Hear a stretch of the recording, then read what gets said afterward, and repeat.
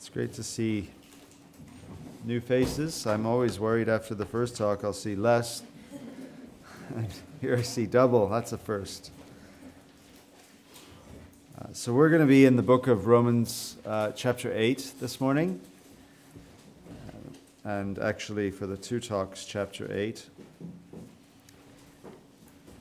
Well, they didn't tell me which chapters to look at, but if you get to choose the book of Romans and you don't choose chapter 8, there's probably something wrong with you. So I'm going to read the first 13 or 14 verses. I'll read to verse 14. Beginning at verse 1. There is therefore now no condemnation for those who are in Christ Jesus. For the law of the Spirit of life has set you free in Christ Jesus from the law of sin and death. For God has done what the law, weakened by the flesh, could not do, by sending his own Son in the likeness of sinful flesh, and for sin. He condemned sin in the flesh, in order that the righteous requirement of the law might be fulfilled in us, who walk not according to the flesh, but according to the Spirit. For those who live according to the flesh set their minds on the things of the flesh, but those who live according to the Spirit set their minds on the things of the Spirit. For to set the mind on the flesh is death, but to set the mind on the Spirit is life and peace. For the mind that is set on the flesh is hostile to God, for it does not submit to God's law. Indeed, it cannot. Those who are in the flesh cannot please God. You, however, are not in the flesh, but in the Spirit, if in fact the Spirit of God dwells in you. Anyone who does not have the Spirit of Christ does not belong to him. But if Christ is in you, although your body is dead because of sin, the Spirit is life because of righteousness. If the Spirit of him who raised Jesus from the dead dwells in you, he who raised Christ Jesus from the dead will also give life to your mortal bodies through his Spirit who dwells in you. So then, brothers, we are debtors not to the flesh, to live according to the flesh. For if you live according to the flesh, you will die. But if by the Spirit you put to death the deeds of the body, you will live. For all who are led by the Spirit of God are sons of God. Well, that is a lot to take in. And what you find in Romans chapter 8, as many of you probably have heard and know, Romans chapter 8, at least the first half, is dedicated to what we call the teaching of the Holy Spirit. But that's a little bit of a wrong-headed way to look at Romans 8, if you don't mind me saying something that you may at first disagree with on the surface. And the reason I say that is because if you just look at the references to the triune persons, Father, Son, and Spirit, in the first 14 verses, what you find is that while there may be 7 or 8 verses dedicated to God, and yes, there are about 11 or so verses dedicated to the Spirit, you have another 7 or 8 verses where the Son is explicitly included. And so what you have in Romans chapter 8 is not simply the teaching of the Holy Spirit, but the mechanics of how this all works, which incidentally happens to be a triune working of God in your Christian life. So we'll get to chapter 12 and we'll get to chapter 15 tonight and tomorrow, which will look at the practical way in which we live the Christian life. But chapter 8 is really the sort of mechanics of how does this take place. What does it look like in terms of the inner working of our being and how God works? It's very much an emphasis upon what God does and how God works. And stamped all over your sanctification is the triune God. You'll remember yesterday that we opened up Romans 5, and since we have been justified by faith, we now have peace with God, what? Through our Lord Jesus Christ. And so you open up chapter 8, and what we find is that the opposite of justification is condemnation. We are all in Adam condemned. In Christ we are justified. But again, notice the emphasis. There is therefore now, this is in the present tense, just as chapter 5 is in the present tense. There is therefore now no condemnation for those who are in Christ Jesus. So if God is going to have peace with you, if God is going to justify you, if God is going to reverse his sentence of condemnation, it only happens in and through one person. And that is why there have been books written and people have argued about, well, is there only one way of salvation? Are there many ways to God? Do we all serve the same God? You have to ask yourself, if God goes to such excruciating detail in the book of Romans to highlight the precise manner in which he saves people through his Son and by the Spirit, how can we then justify that God would save in another way when he has explicitly said this is how he does save? So what you have here is the removal of condemnation. And that is no small thing, because as Roman Catholics and Protestants debated furiously in the time of the Reformation, chapter 8, verse 1 was really the sort of linchpin of debate that the Protestants used to say, listen, the condemnation that we are all under no longer exists. There's freedom now in the Christian life. There's freedom with God. There's peace with God. The verdict that you think will one day be delivered in the future has actually been delivered into the present moment. And of course, for Roman Catholics who depended upon the indulgences and people paying to get family members out of purgatory and sort of scaring people into having this system of theology whereby they had to wait until that final day to see if they would be saved. Imagine telling God's people, you are now under no condemnation. Well, this will lead to loose living. This will lead to all sorts of problems. Who would ever then give to the church if they're under no condemnation? But you see, that's not really the implications that Paul draws from chapter 8, verse 1, if you keep on reading in chapter 8. In fact, the implications that Paul draws from the fact that we are now no longer under any condemnation is a vigorous doctrine of sanctification. So we have to be careful not to say, well, if we tell people that God has passed the verdict, that they're innocent, that they're justified, that they're as good as saved as they'll ever be, then they're not going to live holy lives. And Paul doesn't really seem to entertain that in chapter 8. Now, you'll notice, and we have to sort of skim along, that the real point, I think, that you can take from verses 1 and 2 is you are as safe, if this verse speaks of you, you are as safe as Christ himself is. You are as safe as Abraham. You are as safe as Moses, as Peter, as Mary, as Esther. You are as saved as they are. Because if God pronounces a verdict upon a human being, and he is a judge who knows all things, and he is a wise judge, and a powerful judge, and a knowledgeable judge, and an eternal judge, once he passes a verdict upon somebody, that verdict is irrevocable.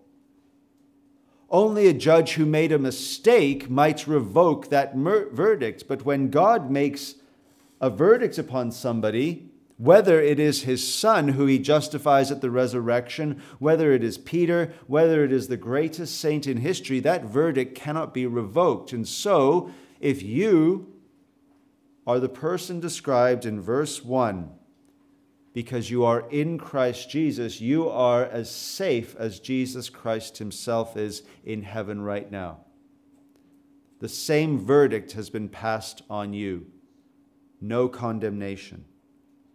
And you've been set free because there is certain laws at work. You know, if you throw a stone, there's the law of gravity where the stone will eventually come down. That's basic. But you could also throw a live bird into the air, and there's a certain law whereby that bird would fly into the air, and the law of gravity would not be suspended, but another law defies the law of gravity. So as you throw the bird into the air, it's not as though gravity says, well, for the bird, we're going to just release our power that we have and let the bird fly, but for everyone else, we're going to remain in force. No, there's another law there that defies another law. Now, why do I say that? Because there is another law in the Christian life that defies another law of sin and death, and that is the law of the Spirit of life that God has given to you. So you, apart from the Spirit, are dead to the law, but the Spirit gives you wings, so to speak. The Spirit enables you to fly. The Spirit enables you to live truly as God intended. And that's what you find in Romans 8:3-4. Notice that for God has done, here the emphasis is upon the Father, God has done what the law weakened by the flesh could not do. And so in relation to the law, while we're in the flesh, the law cannot give us life because the flesh is dead to the law. But here you see the Trinitarian nature of salvation. By sending his own Son in the likeness of sinful flesh, though not possessing sinful flesh, but possessing true human nature, and for sin, which he died on the cross for our sins, he condemns sin in the flesh in order that the righteous requirement of the law might be fulfilled in us, who walk not according to the flesh, but according to the Spirit. Do you see in verses 3 and 4 the Trinitarian accent there? God sends his Son condemns sin in the flesh, and we walk according to the Spirit. It's important that you understand that. Now, there's a little bit of a tricky part in verse 4 because it says, in order that the righteous requirement of the law might be fulfilled in us. So on the one hand, we're dead to the law in the flesh, but in the Spirit, we're alive to the law. And it seems to me that Paul is describing in verse 4 not justification in order that the righteous requirements of the law are fulfilled in us because Christ's righteousness has been imputed to us. That's something that you see in chapter 4, chapter 5, chapter 3. Chapter 8, what I think he's saying in verse 4 is that the righteous requirement of the law is fulfilled in us because we walk according to the Spirit. Now, how do we understand this? Well, there's actually a fancy Latin phrase that gets at this. It's called the divine acceptatio. And what that really means is it's God's acceptation of us. Because we are in Christ and because we live by the Spirit, he accepts what is sincere obedience, imperfect obedience, and that obedience is the fulfilling of the law. Now, I need to prove that because I've been around the world long enough to know that that might be a new teaching or a foreign teaching to a whole host of people. In James chapter 2, verse 8, for example, he says, if you really fulfill the royal law according to the Scripture, you shall love your neighbor as yourself, you are doing well. Now, you could say, well, that if is a big if, and well, we all know that nobody does it, so nobody's doing well. You could say that. But the other thing you have to contend with is the fact that, and I think most Christians struggle with this, I won't do it here, there's far too many people that I would hate to see embarrassed, but I ask Christians, this is the question I ask them. I say, how many people sitting here have pure hearts? And guess how many hands really want to go up in front of everybody else? Now, if I were to ask you that question, who here has a pure heart, and you're a Christian, you should put up your hand. Why should you put up your hand? Well, because if you are a Christian, you have a pure heart. In 1 Timothy 1:5, you can see this teaching that Paul talks about how we serve God with with a pure conscience and a pure heart, sincere conscience and a pure heart, or if you want to worship God, did anybody sing Psalm 24 last night? Anyone? Now you can put up your hand. Did anyone sing Psalm 24 last night? Okay. And if you want to ascend to the hill of the Lord, what do you need? Come on, Ben. Clean hands and a pure heart. You were singing those words. I saw you. So Ben has clean hands and a pure heart, or at least he desires to, because if you were worshiping this morning, if you want to ascend to the hill of the Lord, you need clean hands and a pure heart.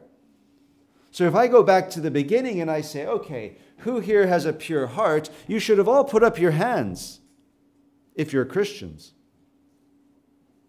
Right?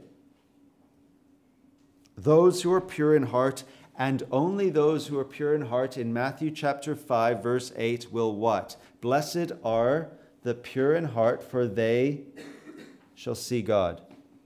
Oh, yeah. Well, I do want to see God. I still don't have a pure heart. You can't say that. You can't have a false humility that God hasn't allowed you to have. God hasn't granted you that false humility.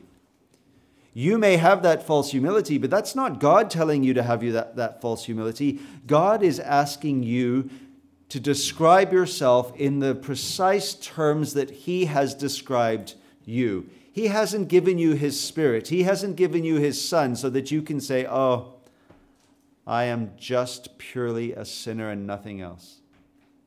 Because you will tend to only live the way in which you describe yourself. So, what does David do in Psalm 51? After he's committed some pretty horrendous sins, he desires to receive the gift of a renewed, purified heart.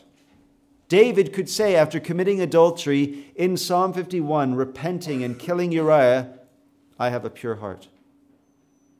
That's a remarkable thing. Now, let's ask another question.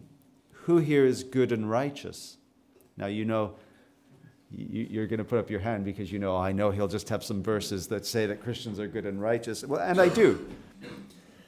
Zechariah and Elizabeth are described in the following way, and they were both righteous before God, walking blamelessly in all the commandments and statutes of the Lord. That's in Luke chapter 1, verse 6. So if you go to Romans chapter 8, verse 4, you can say, well, do we see that anywhere in the scriptures? And lo and behold, Zechariah and Elizabeth seem to, even before the resurrection of Christ and the pouring out of the Spirit from on high, seem to be a perfect description of the righteous requirement of the law fulfilled in them. Or Joseph of Arimathea is similarly described as a good and righteous man. Christians are slaves of righteousness. If we go back to chapter 6, we hunger and thirst after righteousness. In fact, Christians are blameless. Paul writes to the Philippians, do all things without grumbling or disputing, that you may be what? Blameless and innocent. Children of God without blemish in the midst of a crooked and twisted generation, among whom you shine as lights in the world. So Paul expects that Christians, children of God, should be blameless. He doesn't say sinless, he says blameless. And he's not saying that you're blameless because you've been justified. We are accepted before God because we're justified, but we are blameless and innocent and without blemish because of our conduct. Do all things without grumbling or disputing, so that you may be considered blameless. Maybe I can use an illustration to help drive this home, but most of you probably don't have children, but a number of you do. And I won't venture to guess how many, but I have 4, and I have twin boys, and they're very different. They are like the most different kids that I have of the 4. And they had a school project where they had to, for Father's Day, get rocks on the playground and glue these rocks onto a piece of paper, and the rocks were to represent the family members. So I've already got that Daddy Shark song in my head. But the one twin came home, and there's a big rock for Dad and a less sized rock for Mom. Have to be careful there. And then there's the sister who gets the next size rock, and then the brother who's 11. So the sister's 13, brother's 11, and then there's the twins. So all the rocks matched up rather nicely with the family. You could tell which rock you were, and this was given to me. And then my other twin, he just did one massive rock and then one little rock and forgot the rest of the family members and gave me this artwork. And I was really, to use a British word or English word, chuffed, because here my one twin boy felt that it was only necessary that him and I should be on this piece of paper. The other one I also accepted. Now, I can assure you that Picasso and Rembrandt and Da Vinci and all of them are not concerned right now about my son's artwork. But because it came from my child, and because it was done to the best of their ability, sincerely, do you think I accepted it? Or do you think I was like, oh, come on, these are the best rocks you could find? But you see, that's precisely the way in which God deals with us now as his children. He knows our weakness. He knows that we're flesh, but he's still willing to accept sincere obedience because we are his children now. If you were to talk about trying to do all of these things while not being God's children, it would sound stupid. But since you are his friend, since you have been justified, and since you are in the Spirit, living by the Spirit, even your sincere, albeit imperfect obedience will be accepted by your Father, so that he can say, you are righteous, you are good, you are blameless, you are pure in heart, that the righteous requirement of the law is met in you. So a lot of Christians, I think, need to change the way they even think about themselves because of the way God has described them, which is very different from how we will often describe ourselves. Now, I need to move along, and I want to get to verses 5 to 9 because he contrasts two different types of living, those who live according to the flesh and those who live according to the Spirit. And the real distinction between those outside of Christ and those in Christ is the bent of their mind. Where do they set their mind? How do they think? You'll remember Descartes had that fancy phrase, cogito ergo sum, I think, therefore I am. The French, je pense donc je suis. It was for a wider audience, and it caught on, and most people didn't really know what on earth he was talking about, and for those who thought they knew what he was talking about, they spent ages disputing what he was talking about. But it's actually quite a Christian idea that the way in which you think describes who you are. If you think, so you are. If I have my mind set on the things of God, on the things of the Spirit, so I am a Christian. If I have my mind set upon the things of the flesh, so I am not in the Spirit. And so what you find is there's a real sharp distinction for the mind, verse 7, that is set on the flesh. You see where it's set? Is hostile to God. However, in verse 9, we are not in the flesh, but in the Spirit. And so our mind is set upon the things of the Spirit. So what would that look like? Well, if you go to Galatians chapter 5, verses 19 to 21, you'll see what it is to have your mind set upon the things of the flesh. sexual immorality, impurity, sensuality, idolatry, sorcery, enmity, strife, jealousy, anger, rivalries, dissensions, divisions, envy, drunkenness, orgies, and things like these. And then Paul will say, I warned you as I did before, that those who live like this will not inherit the kingdom of God. Those in the flesh have their minds set upon. We're not talking about occasional thoughts. We're not talking about struggles. We're talking about those who set their whole mind and way of living upon a certain course of action that is contrary to God. And I know these types of people.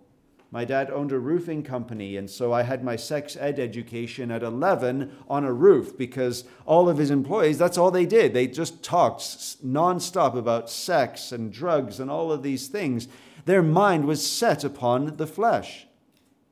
And then you get into high school, and I went to a public high school, and all sorts of nasty creatures there.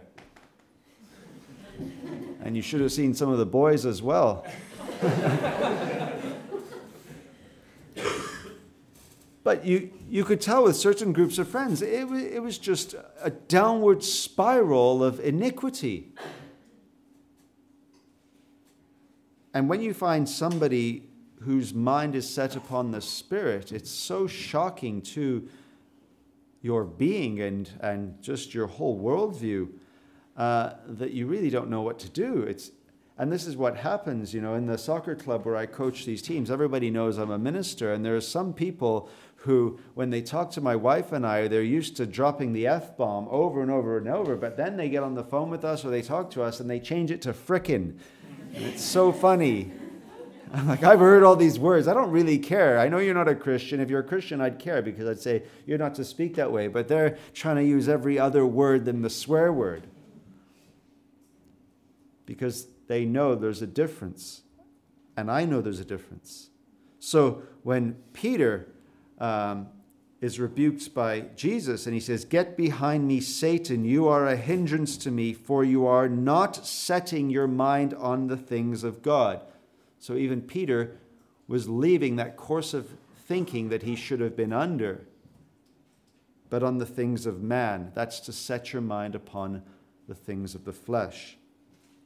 So, yes, we can at times have bad thoughts. We can think sinful thoughts. I'll get to that a little bit later. But the general pattern of our thinking, of our being, of our lives should be on the things of the Spirit. And so Paul will say to the Philippians, "Finally, brothers, whatever is true, whatever is honorable, whatever is just, whatever is pure, whatever is lovely, whatever is commendable, if there is any excellence, if there is anything worthy of praise, think about these things." Where's the bent of your mind? On spiritual things or on carnal things? Where does the scale tip? It's unlikely, unless you're the Lord Jesus Christ, that it's an altogether 100%, 0%. But the Christian life is all about being in the Spirit and setting your mind upon the things of the Spirit. And the goal is to please God. We'll jump through to verse 8. Because those in the flesh cannot please God. We, however, are not in the flesh, but in the Spirit. So we are able to please God, is the sort of deduction you would get from that. And notice he says, if in fact the Spirit of God dwells in you. And I think his "if" there probably means as is the case. As is the case, the Spirit of God dwells in you. Now notice, the Spirit of God is not an occasional visitor. He takes up residence in God's people. And you'll notice that there's also this phrase, the Spirit of Christ. Anyone who does not have the Spirit of Christ does not belong to him. So, who lives in you? The Spirit of God, the Holy Spirit, or the Spirit of Christ? Because if you look at Romans chapter 8, verses 1 to 14, you get all three, which makes sense.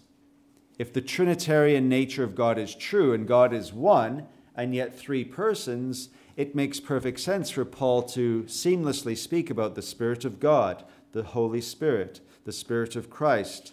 The Spirit lives in us. And the Spirit gives us, as it were, wings. You know, one of the things about, I go for runs, and this happened to me yesterday. I'm ashamed to admit it. Don't tell anyone outside of this castle, please. But I was going for a run. I wasn't feeling so great, jet lag, but I started to kick into gear. And then I saw all of these runners going around the lake, and my biggest fear was that some old granny was going to come running past me. My second biggest fear was that anyone would actually come running past me, and so I didn't look behind. I thought, Mark, you're ridiculous. You're out on an enjoyable run around the lake. Why would you look behind?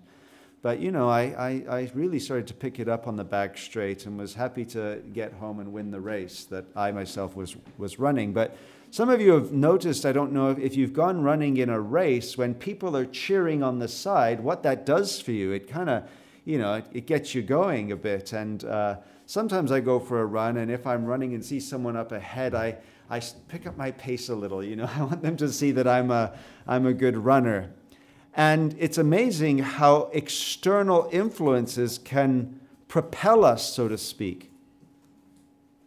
And we have that in the Christian life. We do have external influences, but the most important thing in the Christian life actually isn't an external influence. It's the internal triune God who dwells in you, who enables you to do all of the things that he is asking you to do.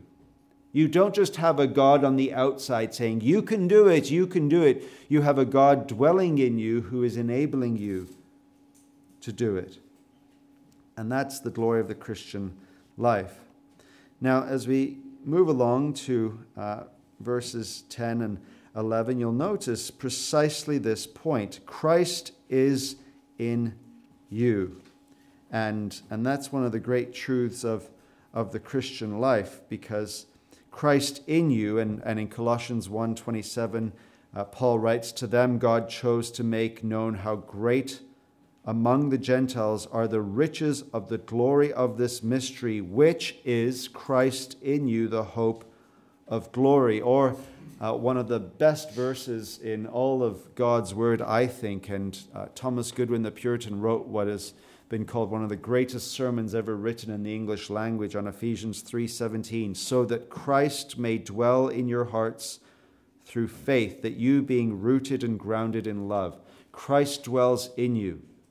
Christ is in you. Who is living in your heart? The Holy Spirit is living in your heart. We see that in verse 11 of chapter 8. Christ is living in your heart, and the Father lives in your heart. In 1 John 4:12, no one has ever seen God. If we love one another, God abides in us, and his love is perfected in us. And we know it's speaking about the Father because the context shows earlier that this God sent his Son. Who lives in you? A lot of times Christians say the Holy Spirit lives in me. I teach my children, who died for you? Jesus. Who lives in you? The Holy Spirit. The truth is the Father, the Son, and the Spirit all live in you. That is why we can say we're Christians. God dwells in us. Now, here then are the duties. The realities you see in verses 10 to 11. The duties are in verses 12 to 13. So then, brothers, in light of all of this, we are debtors not to the flesh to live according to the flesh. But verse 13, for you John Owen fans, this is the verse you know inside and out, right? You've read 83 pages of volume 6 from page 1 to, I think, page 83. On mortification of sin. And that's really your ticket as a young man into the Reformed world, right? You have your Bible in one hand and your John Owen mortification of sin in the other hand, and you walk into church and you think, this is how I'm going to get a wife. The truth is if you actually read it and listen to it, you probably will get a wife because you'll have mortified your sin and you'll be somewhat desirable. I'm not sure carrying the book will do it in and of itself. You can try. But verse 13 is really an all or nothing. You can say this is basically what our life is all about. For if you live according to the flesh, if you have your mind set upon the things of the flesh, if the bent of your thoughts and patterns and all of that are on the flesh, you will die. But if by the Spirit, again, coming back to the only way in which we're ever able to do anything that pleases God, if by the Spirit you put to death the deeds of the body or the misdeeds of the flesh or the sinful nature, you will live. So what you need to understand firstly as a Christian is that you don't owe the flesh anything. The flesh will desire and desire and desire and try to pull and pull and pull. The flesh is hungry. There was someone once who was the type of person who could always find something nice to say about anybody. So you know those types of people, they do exist, you know. Whereas we be like, oh, I can't stand that person. They're so annoying. You know, and then that person comes in, well, you know, and then they find something nice to say about someone. Well, they tried this once on this person, and he says, what about the devil? And do you know what the person said? He doesn't have a lazy bone in his body. Well, we know he uses that for malicious, wicked, evil purposes, but let me tell you something about the flesh. Your flesh will never, ever give up wanting from you. And so the solution to your flesh's insatiable desire to eat you and destroy you and want and want and want is to put it to death by the Spirit. It's not something you can say, hey, let's just agree to go our separate ways. That's not how the flesh works. You need to mortify, put to death, kill the sinful nature. And that's where the holy war takes place. And, of course, you will all have specific deeds of the body that you will need to mortify because we're all constituted in different ways. The seed of every known sin, said Robert Murray McCheyne, is in my heart, he said. And that's true, but there are many of us here where we have specific sins that at different points in our life we struggle with. Sometimes, men at stages in their life will struggle with lust intensely. Sometimes they will struggle with they want to sleep a lot. I'm at that stage right now. I just love sleeping. I'm told that there's a stage where you just want to eat. And some people, they have all of those troubles at once. And some people struggle with, they just love money and they want to have stuff and they're very greedy. And other people just don't seem to really struggle with that. Some people are boisterous and loud and they get themselves in trouble because they say stuff and they've just got a very free way of speaking. And others, they don't ever say anything. And when they should say something, they don't because they're cowardly. And everybody's constituted differently, and you're going to have to deal with the fact that your flesh is going to wage war against you in specific ways. And you need to kill those sins because the reward is you will live. And the reward, as you might expect, is the opposite of the one found in the earlier part of this verse. If you live according to the flesh, you will die. If by the Spirit you put to death the misdeeds of the flesh, you will live. So let me ask this question. Does this sound like an optional extra in the Christian life? If God has gone to such lengths to die in the person of Jesus Christ, if Christ has died for your sins, and if God has sent His Spirit into your hearts and given you all that you need to be able to do all that He commands, do you think it's an optional? There's a phrase by Augustine. It's one of my favorite of his famous phrases. He says, Lord, give what you command and command whatever you wish. Now, a lot of times people have to go, wait a minute. Give what you command and command whatever you wish. He gives us what He commands so He can command whatever He wishes. Think about your justification. God demands that you perfectly fulfill his law. He gives you that through Jesus Christ. And so he can command whatever he wishes if he's going to give you what he commands. And he commands that you sincerely obey him in the Spirit. And guess what? He gives you the Spirit so that you can sincerely obey him. There's nothing that God commands of you that he has not given to you.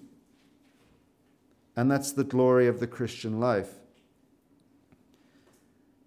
Let me just conclude with these last few points of application. And it's really what I would call the vanity of thoughts. Some of the things you may want to be wary of. I'll give you 3 things that you should try not to do, and then 3 quick things to help you in that endeavor, and then we'll end. I've got 2 minutes? Well, got as long as I want, I suppose, but so one thing we should be wary of is recalling sinful thoughts. Thomas Goodwin said, reviving in our thoughts the pleasure of sinful actions past. When the mind runs over past sins with fresh delight, instead they should draw cross lines over them and blot them out with Christ's blood. Where's the bent of your mind? Sometimes we will look back upon past sinful actions and it will not be holy hatred, but a sort of carnal love. Or in the present, thinking sinful thoughts, any thought that is a violation of God's law, jealousy. How did they afford that? That type of question. Why is she with him? All of these questions, we think these sinful thoughts. We in the present think things that are wrong. We sometimes run over thoughts that have taken place in the past that we know were wrong, but we delight in them, or we imagine sinful thoughts. So it's not something that we're seeing, but we imagine sinful thoughts. You remember Absalom saying, "Oh, that I were judge in the land." We imagine sinful thoughts. We imagine sinful thoughts, whether it comes to covetousness, whether it comes to sexuality, whether it comes to a whole host of things. And sometimes we quickly let our minds run, and before long, and sometimes it can happen in an instant, you're worshiping God, and the next minute you're thinking about all sorts of crazy things. Where is the bent of your mind? How are you going to deal with that? Well, the first thing is that we have to understand that God has more thoughts of mercy in him towards us than we have of rebellion towards him. So true godliness is taking every thought captive and making it obedient to Christ. Do you see how much in the New Testament and in the Bible is focused upon our thoughts? Or having good thoughts. Remember David with Shimei's curse. You can go and look how Shimei's cursing him, and David's thoughts towards him are not thoughts of evil. Or Job could have easily let his thoughts go astray, but he says, the Lord gives, the Lord takes away. Where was the bent of Job's mind? It was on the things of the Spirit. Or Stephen, when he's being stoned. I mean, you can say, well, my life's difficult, it's hard to have these good thoughts. People are mean to me. Stephen was being stoned, and he said, Lord, forgive them. Just as our Lord Jesus Christ had said the same thing. And then finally, meditate upon God.